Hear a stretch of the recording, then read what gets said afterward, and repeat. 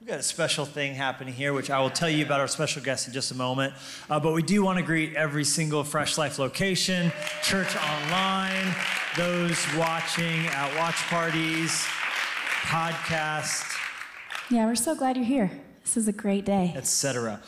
This is the finale of a series of messages that we have been in called Morning, Noon, and Night. And we're talking about the rhythms of a healthy soul. It's been fantastic. This is week 4 of that series. And we are joined by a friend of Jenny and I's, Deborah Fileta. It's good to be Did I say here. that right? You're so close. Okay, how do you say it? Fileta. Fileta. Like save some fileta. Save some fileta. Can't forget it. Or a fillet of fish. Yeah, exactly. McDonald's reference. So the T, a seriously. casual McDonald's reference. The T is, speaking of a healthy soul, the T is silent. That's not healthy. Almost silent. Fileta. Fileta. Yeah, there you go. Okay, getting You closer. got it. We're joined by Deborah Fileta, who I feel like we're friends because we've been on Skype before and all that, and your books. We've had some great conversations. Some times together. We originally met, we were on a panel podcast, together for Relevant, speaking of relationships and all that stuff. And it was such a funny thing because obviously she's written a couple books. You have a third coming, right? Yep. Mm-hmm. You're working on it now, or is it done? It's done. It's coming out in January. It's donezo. Yeah, we're in the done. Congratulations. Feels good to That's be a big done. deal. It really is. Y'all would clap if you ever wrote a book. I'm telling you something. Especially if you ever wrote a third book. It's like babies. It doesn't get easier, It is right? like babies. It does not get Exactly. easier. It really is. You have to push. TMI. But when we were on this panel, I remember at one point you mentioned that you do, Skype-based counseling. You're right. Yeah. And I said half joking, can I get your number? Would like to have, because we were working through some things in our marriage at the time. Yeah. And you've been so helpful for us in navigating, because you're a professional counselor. Yeah. You have a master's degree in counseling. Right.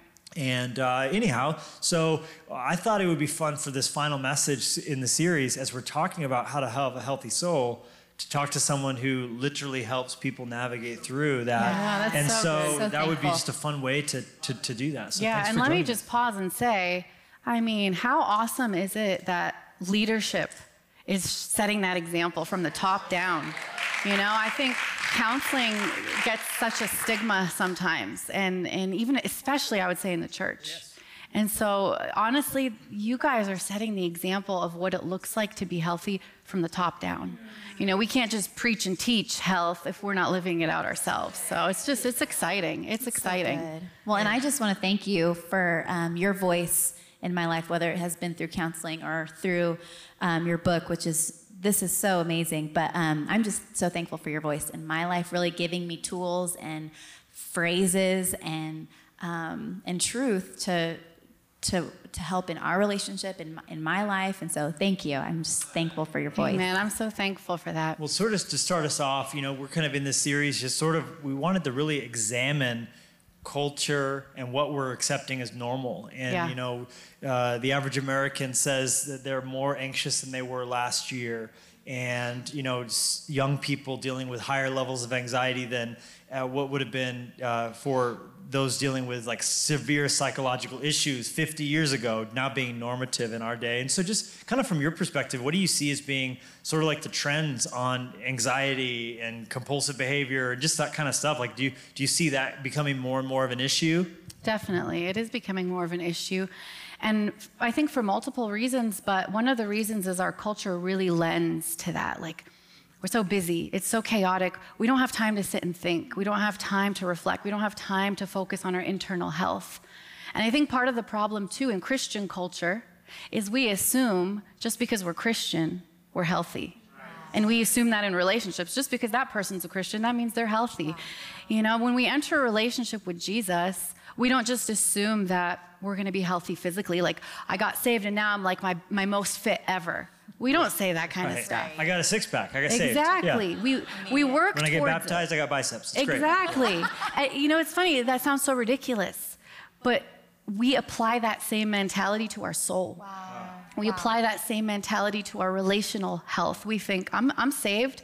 Jesus is in my heart now, so I am automatically healthy. But we've got to be working at that if that's important to us. And so I love this series and the fact that we are putting practical steps to what it looks like to have a healthy soul.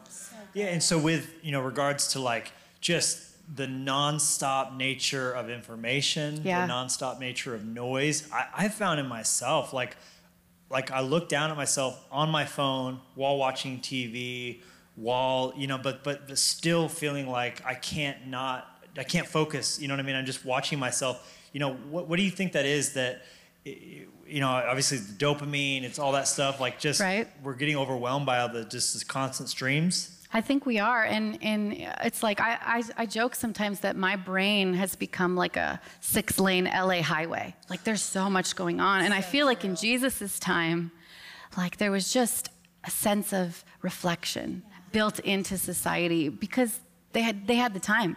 Like there was no distractions like we have today. And so I feel like we're bombarded and we've got to fight against it. We've got to go upstream. Like if there's any hope for us to have a healthy life and a healthy soul. And it has to become part of our rhythm. Like you're saying, it's got to be a discipline and something that we're putting on the top of our checklist of things we need to do, especially for those of us who say we're Christians. If we're pouring into people, what are we pouring out if we're not getting filled, if we're not getting refreshed? Like where is that coming from and how long is it going to last us? Where do you see like silence playing a part? Because obviously it's easy to live a life where you never, ever for a minute are in quiet. Yeah. But that's like technically torture.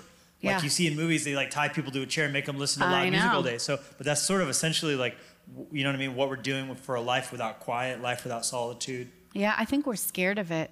We're scared of solitude. And we almost see it as a scary thing. You ever hear the term solitary confinement? Yes.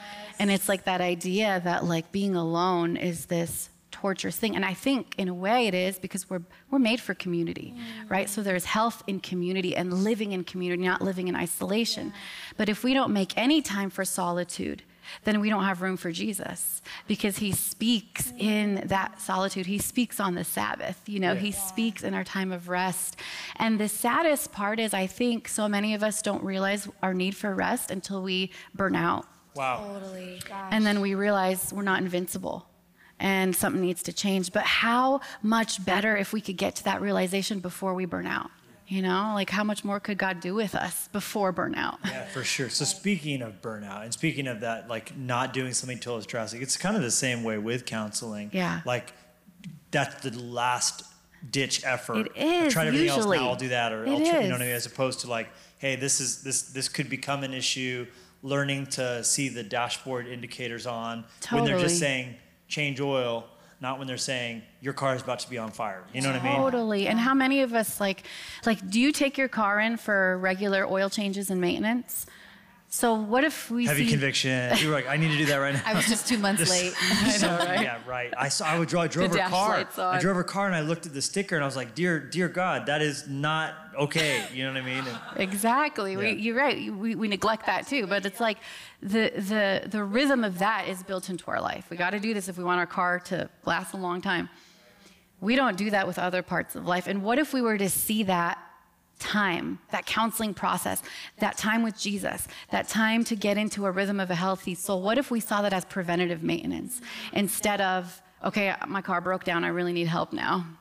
Right. Well, I mean, for me growing up, counseling was more like, okay, if it's really bad, then that's what happens. But for us to be able to now just admit and say, no, this is actually what we want to have in place so that we're growing and we're healthy and we're vibrant. And not just the last ditch effort. I think people in the church fear that you're going to replace God with counseling, or replace God, but which you can replace God with the Bible. Yeah. You can replace God with anything. So I mean, whatever can be done that is not helpful can be done in a positive way as well. Totally. And I think that's kind of the fear, is that we're somehow neglecting the Holy Spirit. But God told us we're supposed to look into our patterns of thinking. We're supposed to renew our minds. And right. So what you're really doing is letting that happen in a guided way. And I think, there's something to be said of the passage where iron sharpens iron. Like if you're having a hard time wrapping your brain around it, that's exactly what it is. You're allowing yourself to be put in front of iron so that you can be sharpened and grow. And even counselors need counseling. Like I have gotten some incredible truths poured into my life at some of the darkest times through counseling. We all go through anxiety sometimes. We all go through depression sometimes. It's a sickness of the body and the mind. It's not necessarily a sickness of the spirit. And I think that's where people struggle. It's like, if I'm struggling, then maybe something's wrong with my spirit, you know, but we don't say that when we've got diabetes. Yeah. We think it's something wrong with my body. And so I just wish people could have, I mean, God is in it all. God is in the physical, sure. God is in the emotional, God is in the mental, the spiritual, and he wants us to align to him in all those areas. Yeah. Talk to that for a minute. Like, well, okay, so obviously we know, okay, my physical body, I need to get exercise and I need to try and eat good, right? Yeah. What are some of the things that we can do for those other two aspects of who we are to keep our health in check? Or what would be some ways on the dashboard, some practical, tangible things like, hey, this would be a sign that something's not going so good. Totally. You know, sometimes even physical health is a sign that our emotional health isn't in the right place. Like if you've ever been in a season where you're going to the doctor all the time, you've got all kinds of crazy things happening in your body, you can't figure out what it is, sometimes that's emotional. Wow. Sometimes the emotional manifests as physical. You know, and so it's important for us to be aware of what's going on in our body. One thing I even do with my kids, I start them at a young age, is learning to identify their emotions and talk through their emotions, express their emotions, because if we don't learn to identify and control our emotions, they start controlling us without us even realizing it. It's like the default. So good. And we can walk around with all of these feelings that manifest through our body, that manifest through anger, that manifest through unhealthy relationships. Because we've got stuff inside that we haven't dealt with, our past issues, our past relationships, how our past is affecting our present. Like there's so many things that it's just so beneficial to have someone else's eyes on it, helping you navigate through it. Right, I think that's the key is bringing someone else's eyes into it, because you can get so overwhelmed by your emotions, your situation, whatever it is, and to have someone speak in, and like you said earlier, iron sharpening iron, you need the people in your life who can speak into what you're going through. And I mean, that's something that you've helped me see so much, of just kind of like, just taking a step back, seeing the situation, giving the advice, giving the biblical truth. It's just, we need that. Sometimes I think you can get so used to your junk that you stop seeing it, you know? And you get so used to putting on a show. Social media has taught us how to put on a show and put our best face forward. And sometimes we put so much of our best face forward that we forget what our real face looks like. And we forget, we just get so used to our junk. You know, like sometimes with kids, like you look at our windows and they're full of like fingerprints, and I don't see them anymore because I'm like so used to the junk. And then we have company over and I look at the window, I'm like, oh my gosh, that's so dirty. How long has it looked like this? Exactly. Always. And that is, to me, a reflection of our soul and our spirit in a lot of ways, our emotional state. Sometimes we get so used to our junk. We've lived with it for so long. Our spouses have lived with it so long. We've lived with it in our family of origin that we just get so used to it until someone's like, I don't know about that, you know? It can really be an awesome sharpening process. So what would be, if you had to tell, you know, someone said, hey, what are 2 or 3 dashboard indicators that could maybe speak to a lack of emotional health? You mentioned diet, you mentioned, like I do notice that like physical, when I'm stressed, I'm not making good eating decisions. Yeah. You know, it's so easy after a crazy day just to feel like I almost deserve this, or like to almost like rationalize in your head. Yep. Or I'm off kilter here, you know, just go down in flames a little bit. Okay. So obviously that's not healthy. 3 things. Yep. Your thoughts. How healthy are your thoughts? Are you starting to go down a cycle of negative thinking about yourself, others, your situation, and it's starting to permeate your life? Like take inventory of your thoughts. Take inventory of your physical health, like we talked about, but also your interactions with others. Are your relationships starting to be marked more by drama and more by problems than they are healthy things? And then take inventory of your behaviors. What are you doing in your free time, and how are you spending your time, and are you being productive the way you want to be productive, and how's your focus? So your behaviors, your interactions, and your thoughts, those are good indicators. As they're tipping into the negative territory, that something needs to be done. Like I need to stop and just make sure that these things are staying in the positive. Phenomenal. Gosh, that's so practical. And I came across a statistic, and we talked about it earlier on the series, that most heart attacks happen at 9 a.m. And specifically, the majority of fatal heart attacks or severe heart attacks take place at 9 a.m. And this was brought out in a book by a Jewish rabbi, and he was saying that part of the problem is the American way of thinking is that the day starts in the morning, right. midnight, right? And so first thing you do when the day begins is you wake up and you kind of rush off to work. And he was saying that the Jewish way of thinking is that the day begins at sunset.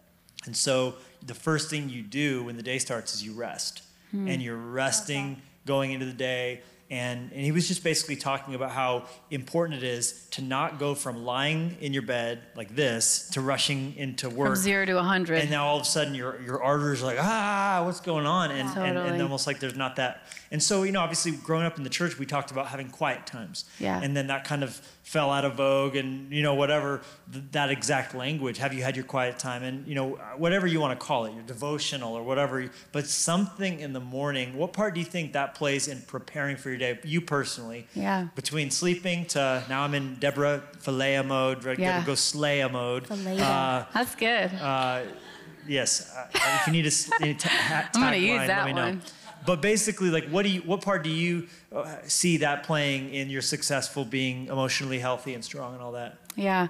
It's funny. I feel like I've noticed lately that when I'm feeling the worst, I need that morning time the most.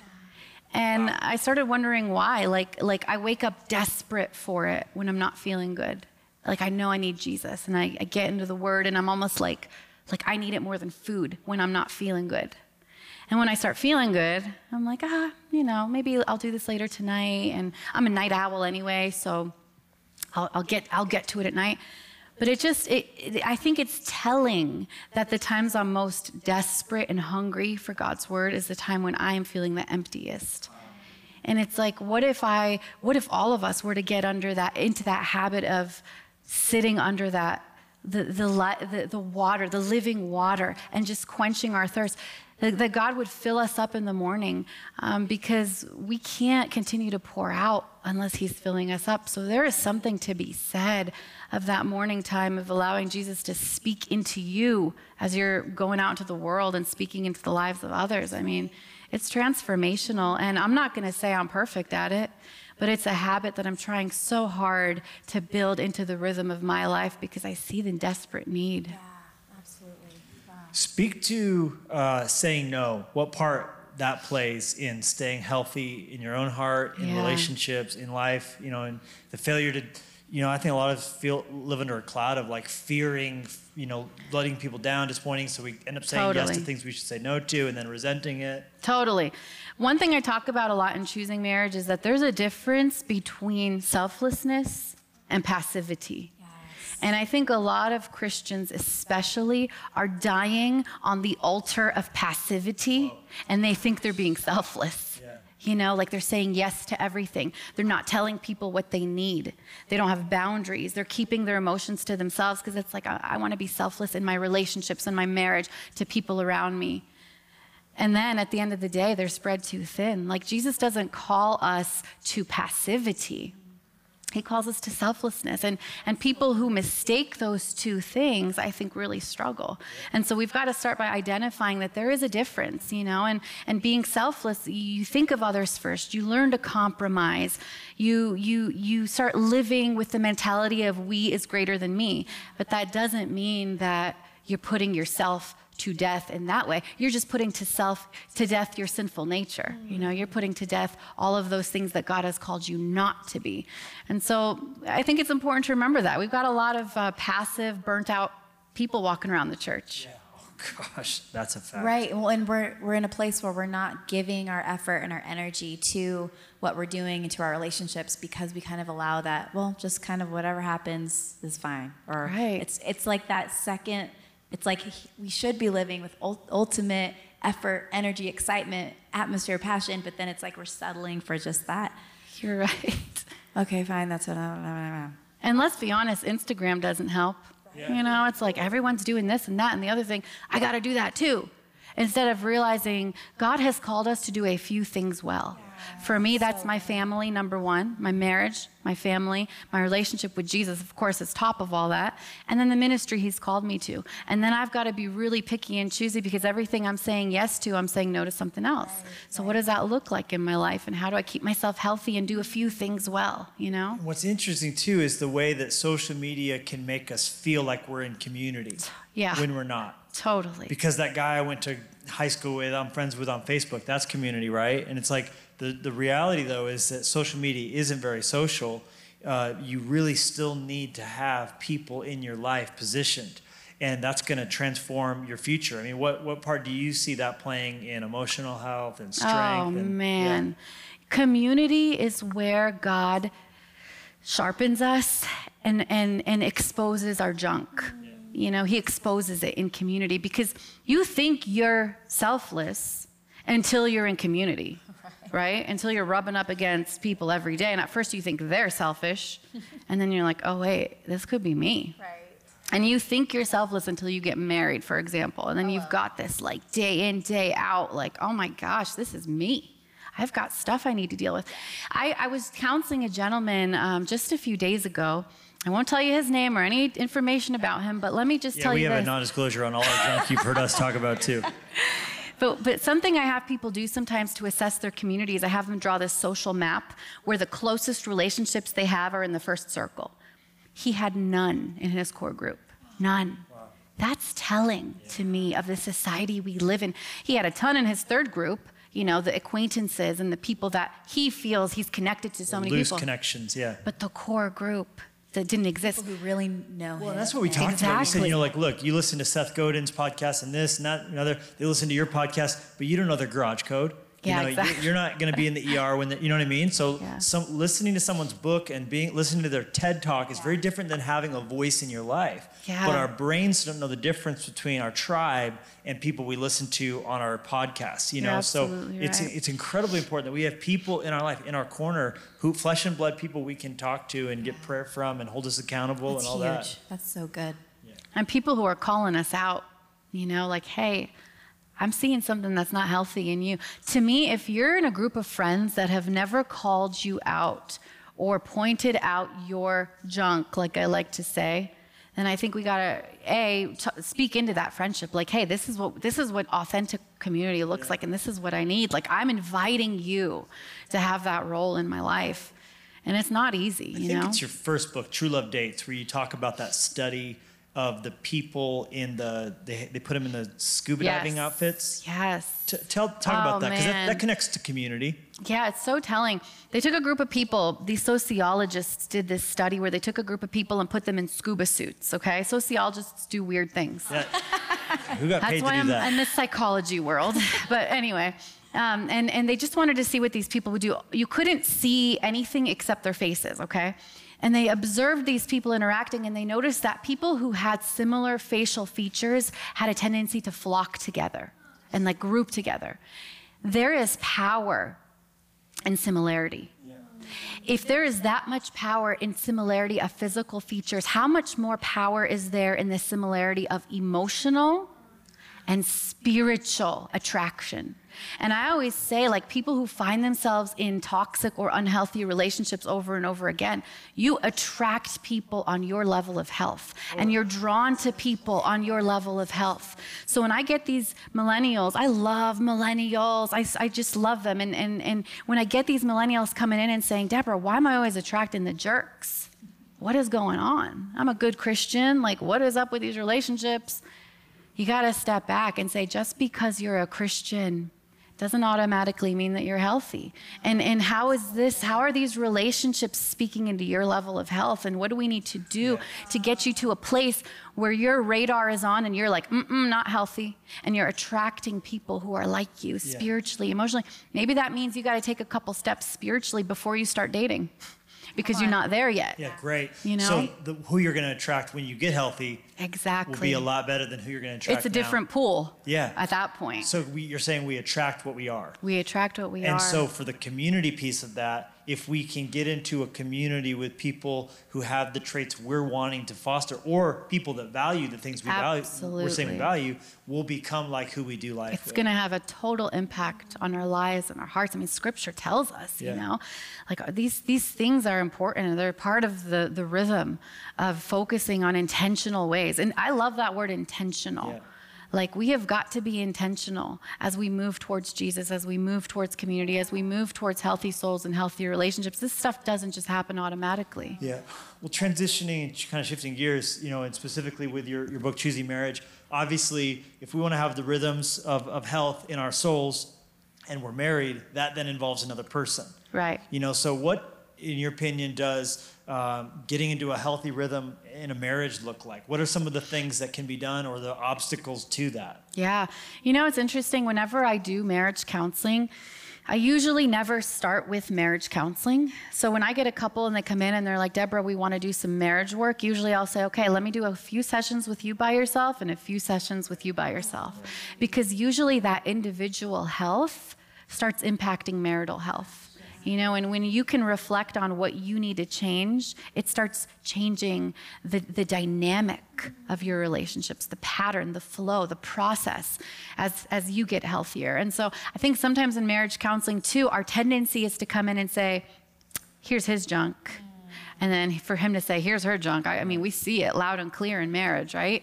But then for us to have that reflection and say, what do I need to work on as I'm in this process? So we always start there. And then I always tell people the choices that you make today, right now, are paving the way for a healthy relationship tomorrow. It's not this magical process. It's daily choices, daily rhythms, daily discipline, daily patterns. And we either choose those patterns or we don't. You know, it's just like anything else. We either choose to get healthy, we're going to choose healthy foods, or we're not.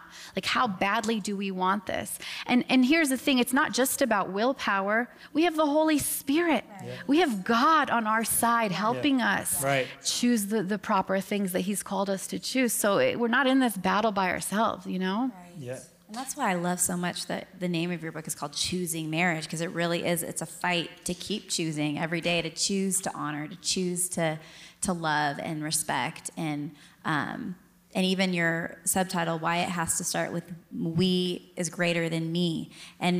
But to get to we being greater, like you said, like there has to be the health individually. So there has to be the healthy me before the healthy we. Deborah, in the book you talk about the survey you did on how much time married couples on average spend together. Talk about that a little bit. It's very convicting, but go ahead. So backing up real quick, this book is for singles too, and I'll tell you why. You've got to understand what you're looking for in a healthy relationship. If you want to choose marriage, you need to understand what that's going to look like. That's good. But this is also for married couples because, like you said, Jenny, choosing marriage is a daily process. And so one thing I did as I was writing this book, I love gathering data. And so I kind of picked the brains of people who come to my website. So I polled 1,000 singles and 1,000 married people in really hot topics like sex, intimacy, communication, conflict, and ask some really intimate questions, like stuff you wouldn't ask your friends at Starbucks, like how many times are you having sex a week, and different things like that. But one of the most important things was the communication. The communication, yeah, I'm just gonna keep going. The communication piece was, singles, how much time do you think married couples spend per week in quality conversation? Singles are like, all the time, man. Like when you're dating someone, you're talking on the phone like hours a day. No, you hang up. Exactly. Yeah. So they're like 7 hours. That's what singles said. Married people at least talk 7 hours a week. And single people also think it's going to be 15. And single people, exactly. I think it's going to be 15 twice a day. So what did married people actually say? The majority of married people, less than 30 minutes a week. Wow. A week of quality conversation. We're not talking a day, a week. Think about that. Besides the upkeep stuff of we're not talking go get milk, who's picking up the kids, quality conversation. Yeah. If you think about it, the natural trajectory of marriage is drift. Ooh. There's a natural drift that happens. A natural drift, like when you go to the ocean and you're swimming and you're not looking back at where your hotel is and you turn around, you realize the ocean carried you like, feet away, miles away. That is the natural trajectory of marriage. And we're shocked by that. But the natural trajectory of human nature is sin. Yes. So why is it shocking? Good. We've got to work towards that. Talk about the triangle analogy you used in the book, because I think that's really helpful. Yeah. One thing that I like to keep in my own mind and as I'm working with people is the triangle theory. If this is God at the top of the triangle and then this is you and this is your spouse at the bottom, the closer you move to God, the closer they move to God. The closer you guys are moving to each other. So there's something important there about taking those time outs. That's why I love your concept when we were talking about 6 days on, 1 day off. Yeah, right. The importance of taking a day at least to just reflect, like, Sabbath. Where am I? Yeah, where am I? How healthy am I? Jesus, what do I need you to do in my life? And have that quiet time to just like check in and make sure that we're moving in the right way. One of my favorite things you talked about with us early on when we began talking with you was you called us out and said, don't do your check-ins on your date night. Yeah. And that was huge for us. incredible. But would you explain why that's such a bad idea? Yeah, I tell couples a lot of times to have a time of check-in, and I think it's crucial to have a time of confession in marriage, like confess and pray for one another so that you may be healed. That's what the book of James tells us. And there's power in confession and prayer. So I always talk to couples about the power of applying that to marriage. We can apply that to friendships too, but applying it to that built-in accountability partner.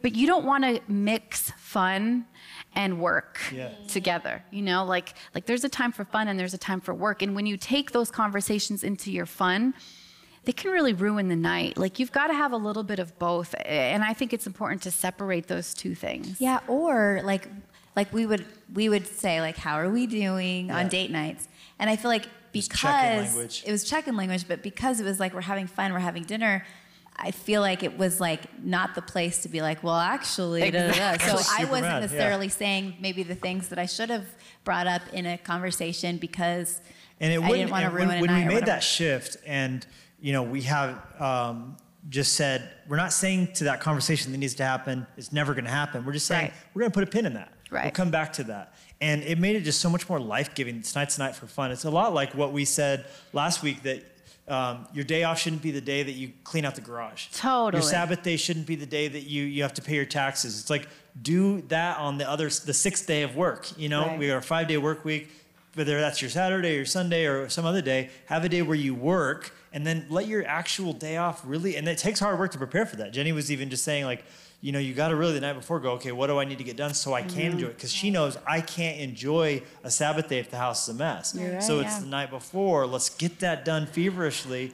So we work hard so we can rest. So it's essentially that equivalent in marriage. Yeah, you're giving yourself permission to just connect emotionally on a fun level. There's different strings in the world of emotional connection. There's the fun strings, there's the deep, like heavy stuff. But all of these things are different strings that connect you in a relationship, and there's a time and place for all of them.